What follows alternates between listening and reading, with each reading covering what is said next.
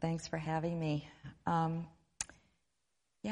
Week after week, chapter after chapter, we have had the privilege to be witnesses to the journey that was set out for Jesus before the beginning of time. Because of Mark's detailed descriptions and our wonderful teachers, I have often felt like I am right there with the disciples walking alongside Jesus. But as with most journeys, there is a destination.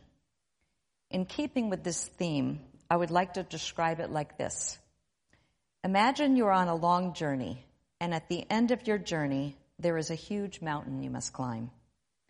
From a great distance away, the mountain does not look that big, but the closer you walk toward it, the bigger it becomes. In our verses this week, from Mark 14:32 to 65, Jesus is nearing the end of his journey, and he is standing at the base of a mountain. And not only does he need to climb it, but he has to do it alone. What does Jesus do to prepare himself for the climb of his life? Just a few hours ago, we saw that Jesus and his disciples had celebrated the Passover meal. Mark 14:26 states that they sang a hymn and went out to the Mount of Olives. On the lower slopes of the Mount of Olives in the Garden of Gethsemane, it is actually an olive orchard enclosed by a stone wall some half a mile away from the city. It was secluded and private. Jesus went there to pray. From the parallel passage in Luke's account, it seems that this is a familiar place for Jesus to take his disciples. Luke 22:39 tells us that Jesus went out as usual to the Mount of Olives, and his disciples followed him. But this particular night, he arrives with only 11 of his disciples, because Judas has already left the group to plan his betrayal. Jesus asks his disciples to join him in watching and praying. He brings Peter, James, and John further into the garden and expresses to them his extreme distress. Jesus says to them, "My soul is very sorrowful, even to death." Never before is Jesus' humanity so evident. He is fully God, but he is also fully man. During the Last Supper, in his deity, he had just predicted that they would all desert him. Yet now, in his humanness, he needed the presence and companionship of his best friends during his darkest hour. He needed them both physically and emotionally to remind him that he was not alone. He asked them to keep watch and pray. Their spirits were willing, but their flesh was weak. 3 times Jesus returns to find them sleeping. Humanly speaking, he was discouraged and even disappointed. Are these the same 3 disciples who had witnessed the spectacular transfiguration of Jesus just a few chapters ago?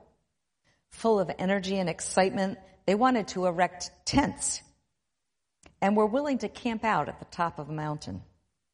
But here in the familiar garden of prayer, after digesting a big meal, they couldn't stay awake. As I think about this deeply, this further confirms to me what many of our teachers have already pointed out, that the disciples could not have fully understood what was about to take place in the hours and days ahead. Let me ask you something. If one of your best friends called you in the middle of the night, told you they were soon to die, and asked you during their last hour to be with them and pray, I'm pretty sure you wouldn't go back to sleep. How could the disciples have known? Their actions here do not lead us to believe that they fully understood. If we examine the text more closely, is Jesus asking for prayer for himself? Not really. He actually instructs them to watch and pray that they themselves would not fall into temptation. Knowing that their loyalties would be tested, he wants them to pray for their own faith to be strong in the face of the upcoming challenges of their relationship to Jesus.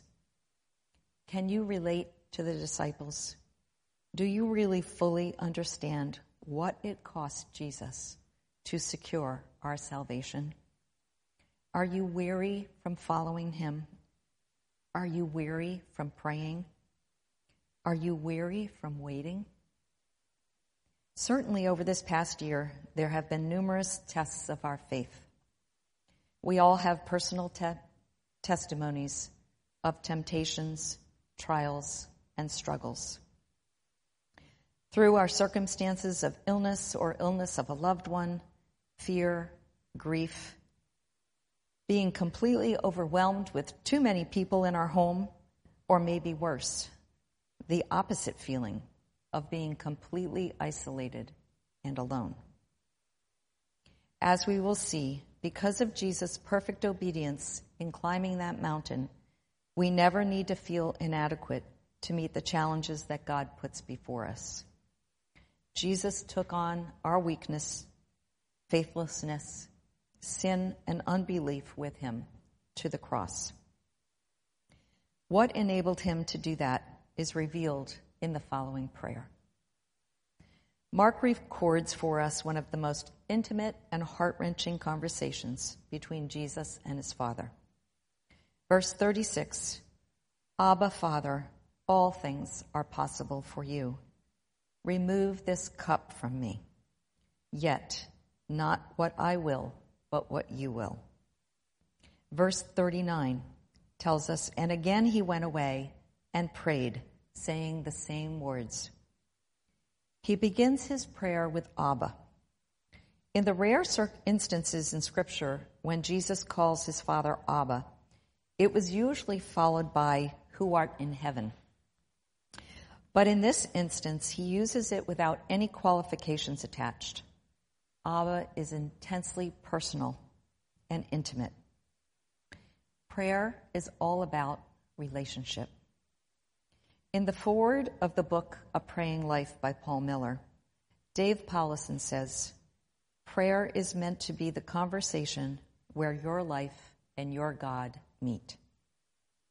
Prayer is the means which draws us into relationship with our Father.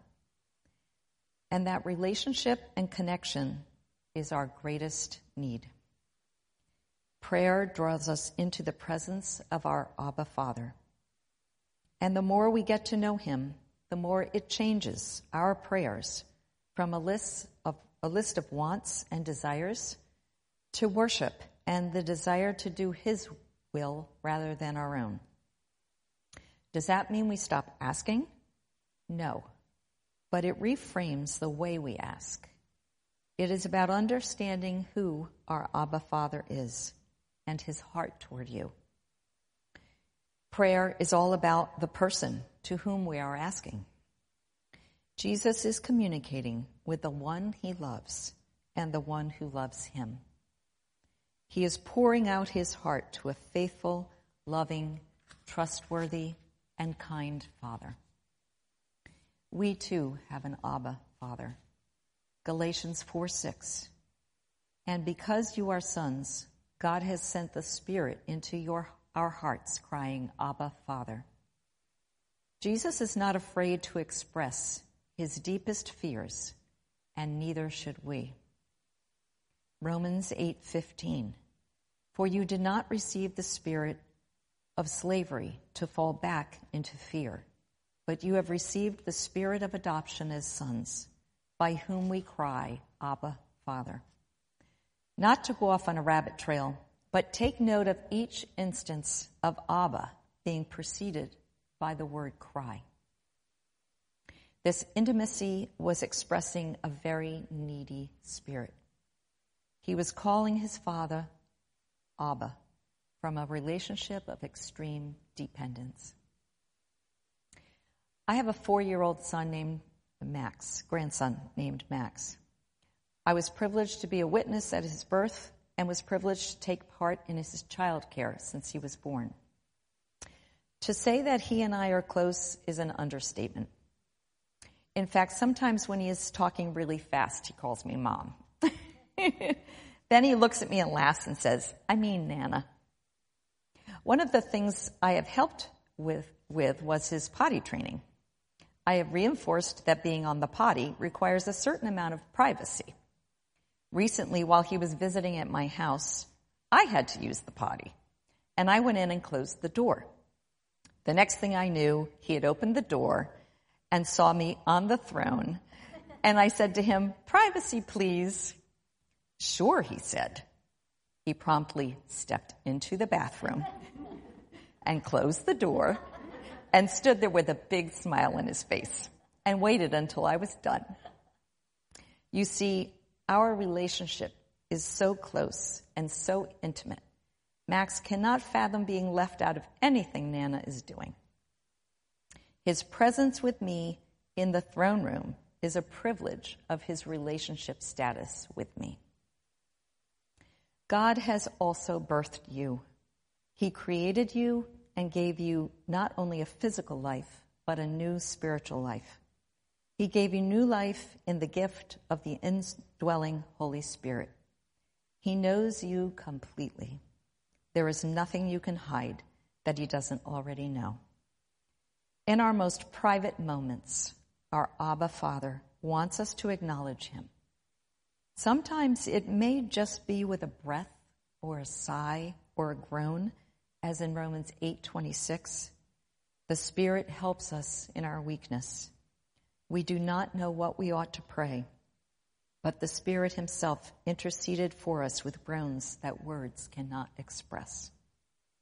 Ultimately, we don't need to worry about what we are asking for, how long we have been asking for it, or what words we may or may not use.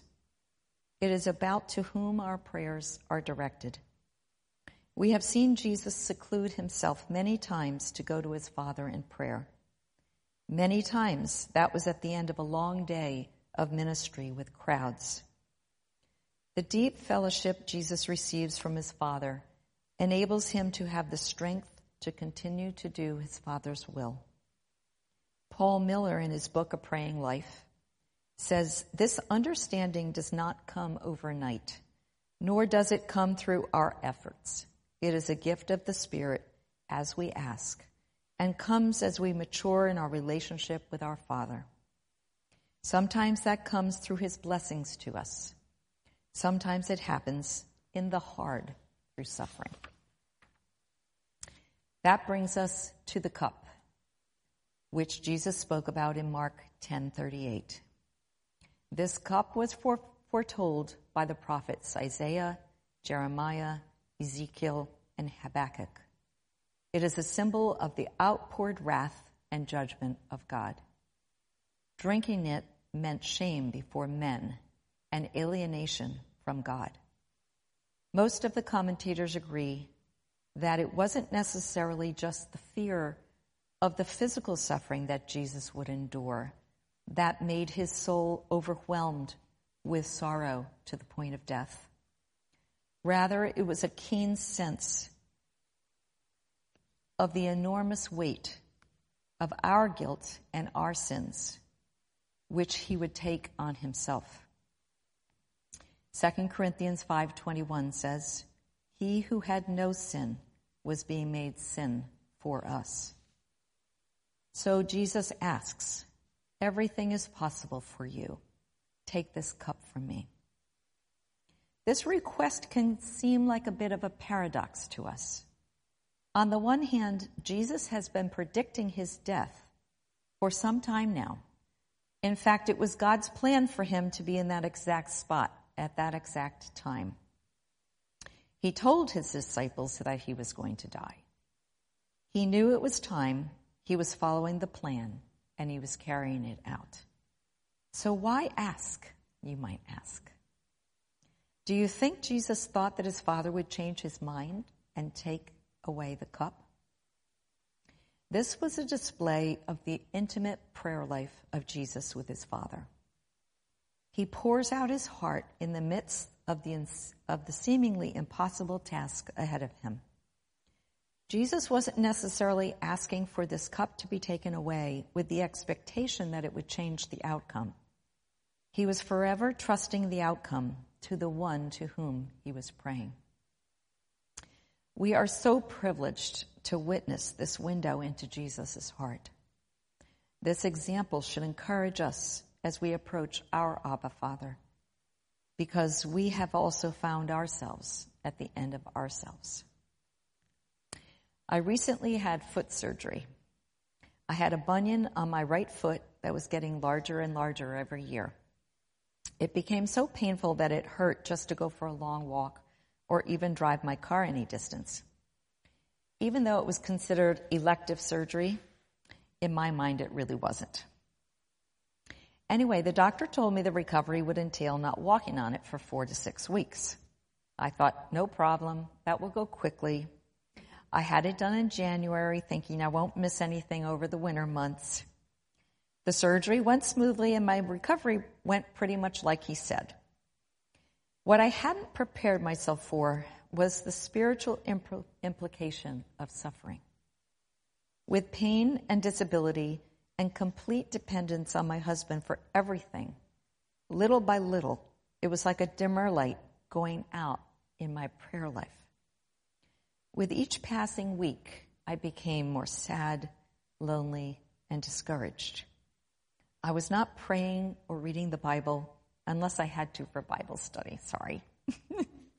What had been an opportunity for me to allow the Lord to comfort me and be my strength caused me to go inward.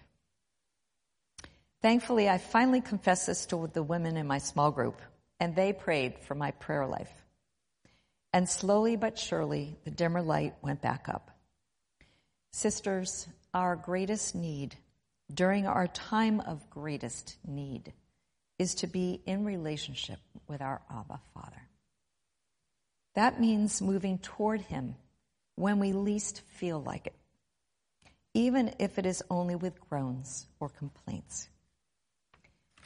Many of us have found ourselves at the end of ourselves during this past year. Don't be afraid to tell someone else of your struggle. It is very real. Allow others to pray for your prayer life. The result of Jesus' time with his Father was, not what I will, but what you will. Jesus yielded to God because he trusted that this plan was the only way to save humanity. In John 6:38, Jesus says, "For I have come down from heaven, not to do my will, but to do the will of him who sent me." Equally as much as he trusted the plan, he trusted in the one who planned it. Philippians 2:8, "And being found in human form, he humbled himself by becoming obedient to the point of death, even death on a cross." Not only that, but in Hebrews 12:2, he calls it joy. Who for the joy that was set before him endured the cross. This cup became his joy because he loves us so much. We have seen through the pages of Mark how much he loves every person he encounters, no matter their story. He counts it joy to take on our sin and suffer and endure the cross. That's how much he loves us. And he continues to intercede for us as we come to him with our honest groans, pain, and suffering. Let me ask you as you think about your own circumstances. Do you believe there is anything happening to you that is outside of God's will? How does that belief or unbelief reveal itself in your everyday life? We have all had some measure of suffering this past year. But the truth is, God has never left the scene. He is still on the throne. His will is being carried out. God doesn't bring anything into your life that he hasn't already equipped you to handle. Galatians 3:5. Does he who supplies the Spirit to you and works miracles among you do so by the works of the law or by hearing with faith? And Hebrews 10:36. For you have need of endurance, so that when you have done the will of God, you may receive what is promised. As we take our hard things to God, we want to do it in a way that leads us back to God. It is okay to lament, as long as that lamenting leads us to God. If the purpose of prayer is intimacy with God, then the outcome will be taking on more and more of his likeness. This quote from Andy Stanley sums it up perfectly. Prayer is not about convincing God to do our bidding, but more about allowing him to move us to the place where we are willing to do his. This time of prayer helped Jesus to be more in tune with God and strengthened him to do his will. Instead of running from death, Jesus did the opposite. He went out to meet the enemy, not by force, but by the power of the Holy Spirit, which came as a result of this prayer session. So Jesus concludes his final prayer time and exclaims, "Enough." This phrase is only found in Mark's account. This word for enough actually means it is settled or the bill is paid. The commentator John Stott says, what is settled in prayer would be carried out in life and in death, unquote. There have been many references made to the comparison of Adam and the Garden of Eden and Jesus being the second Adam and the Garden of Gethsemane. William Lane in his commentary says it like this: just as a rebellion in a garden, the Garden of Eden, brought death's reign over man, submission in the Garden of Gethsemane reversed that pattern of rebellion and set in motion a sequence of events which defeated death itself. This brings us to the next section where Jesus is arrested. We know from Mark 14:1 and 2, that the chief priests and teachers of the law were wanting to arrest and kill Jesus. But they didn't want to do it during the feast because they were afraid of the crowds. However, opportunity presented itself when Judas offered to turn him over. Why and how did Judas become a betrayer? After all, wasn't Judas a follower of Jesus along with all the other 11 disciples? A deep dive into the character of Judas reveals that he was the keeper of the money bag. After Jesus was anointed by the expensive perfume, John 12:4-6 says, but one of the disciples, Judas Iscariot, who was later to betray him, objected. Why wasn't this perfume sold and the money given to the poor? He did not say this because he cared about the poor, but because he was a thief. As the keeper of the money bag, he used to help himself to what was put in it. Further frustrating Judas was that he expected Jesus to be the kind of king that would rule over the kingdom, and that Judas expected a place of authority along with the others. When reality sank in that Jesus was not going to be that kind of ruler king, he was willing to betray him for 30 silver coins. It appears that there were some deep character issues with Judas that existed long before Jesus came on the scene. Hebrews 10:26-27 says, if we deliberately keep on sinning after we have received the knowledge of the truth, no sacrifice for sins is left, but only a fearful expectation of judgment and raging fire that will consume the enemies of God. Judas may have begun the walk with Jesus, but was his character changed as a result of walking with Jesus so closely? The seeds of sin that existed in Judas's life, instead of being rooted out, began to grow with every choice that he made. In Judas's case, the sins of greed, probably jealousy over the favorite disciples, and envy had all taken root.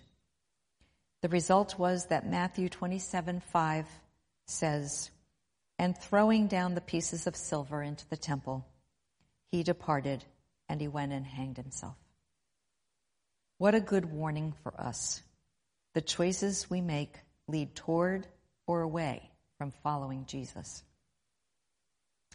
Judas knew that Jesus would be praying in the familiar garden. Why did Judas need to identify Jesus with a kiss? By this point, Jesus was certainly recognizable to the members of the Sanhedrin. But those who came with swords and clubs were Roman soldiers and servants of the priests. They would not necessarily have been able to pick him out. Also, by now, it was dark. They had not arrested him by day in the temple for fear that the crowds would riot. Arrests like these were made at night for two reasons. The victims may be sleeping and offer little resistance, and or the neighbors are not likely to gather and protest. This nighttime arrest also illustrates how illegitimate this arrest was. If it had been legitimate, it would have been made during the day. It was customary to greet your rabbi with a kiss as a token of respect. But this kiss from Judas was the kiss of betrayal and death. Mark's account of the servant of the priest getting his ear cut off is brief. But we know from parallel passages that it was Peter, who out of love for his master drew his sword. Peter had promised that he would not fail Jesus and was taking matters into his own hands. This account of Peter is such a very real example of the faith struggle we all have. On the one hand, we trust and follow Jesus, and then the next second, we are taking matters into our own hands and doing things our own way. But Jesus offers no resistance. He is in complete control. In fact, he reminds them that this is all happening to fulfill the scriptures from Zechariah 13:7. Strike the shepherd and the sheep will be scattered. When their attempt at resistance doesn't work out, the disciples become afraid and run away. Sinclair Ferguson points out about the disciples, it was not the weakness of a moment. It was the result of failing to build a solid foundation in watching and praying earlier in the evening. What a good word to us. When you know you will be up against something hard, do you make time first to pray? It might be a difficult conversation, a hard decision, or knowing you will be facing a long day of being pulled in a million directions. Whatever it is, take time to be prepared and pray. Not only had the disciples abandoned Jesus emotionally and spiritually, but now they had also abandoned him physically. Mark is the only gospel writer to mention this young man with the linen cloth wrap. Most of the commentators agreed that this young man was probably Mark himself.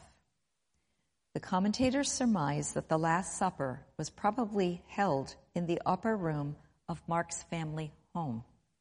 So it seems Mark was following from a distance. But when the skirmish happened, he too abandoned Jesus.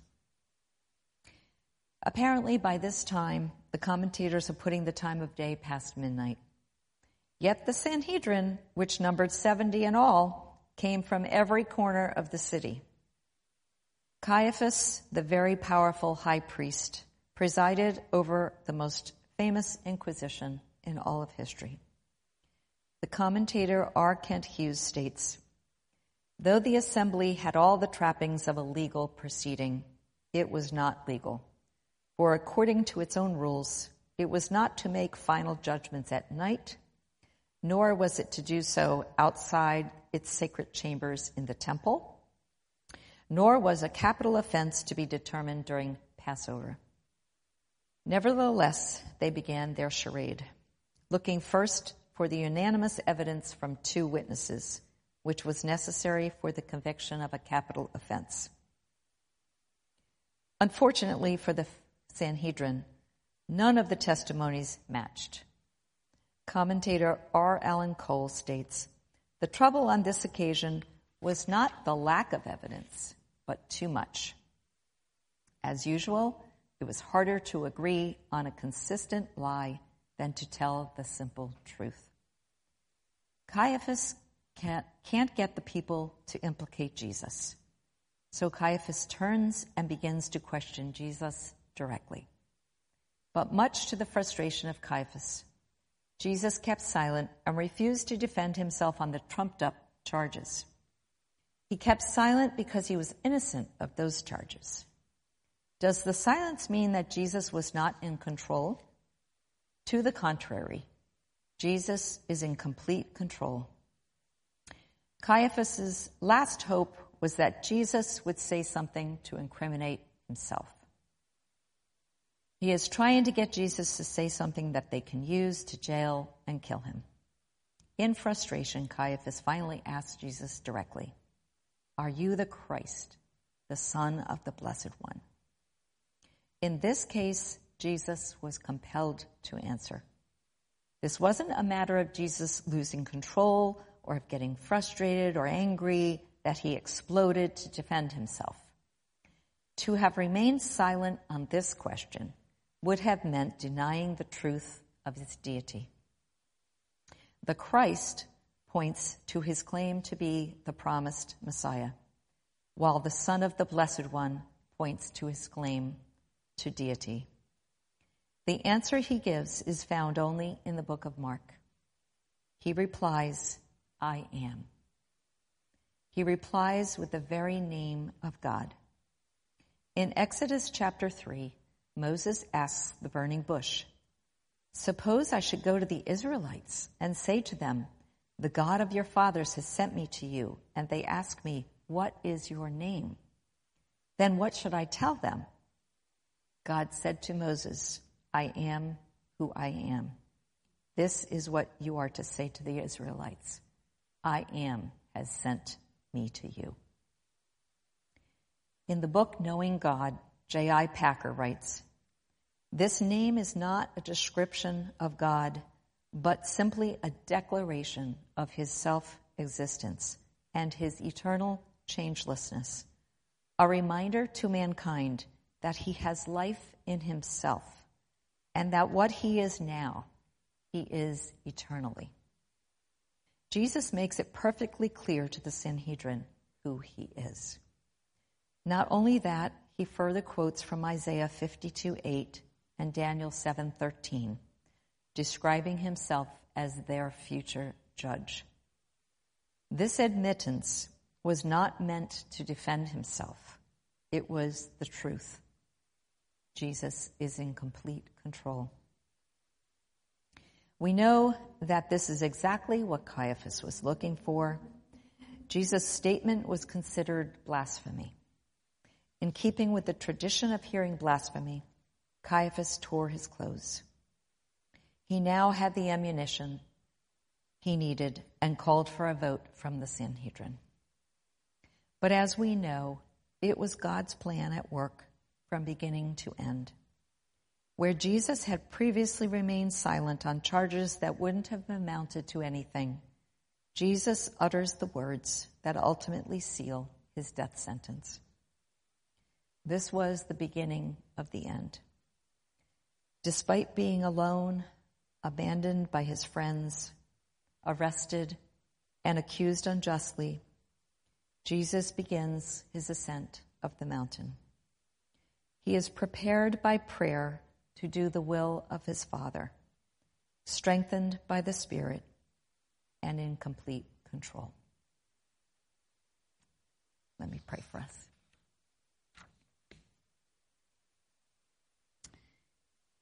Dear Jesus, thank you so much for making it possible to know our Abba Father by walking this impossible path. Thanks for the example you give us in drawing us near to your Father. And Abba, Father, thank you for loving us. Thank you for caring about every little detail of our lives, for desiring to hear from us as we come to you in prayer. And thank you, Holy Spirit, for teaching us how to cry out with words, groans, and sighs, and how to draw near to our Abba Father. Thank you, Jesus, Father, Son, and Holy Spirit, for your words in the Scripture. In his name we pray. Amen.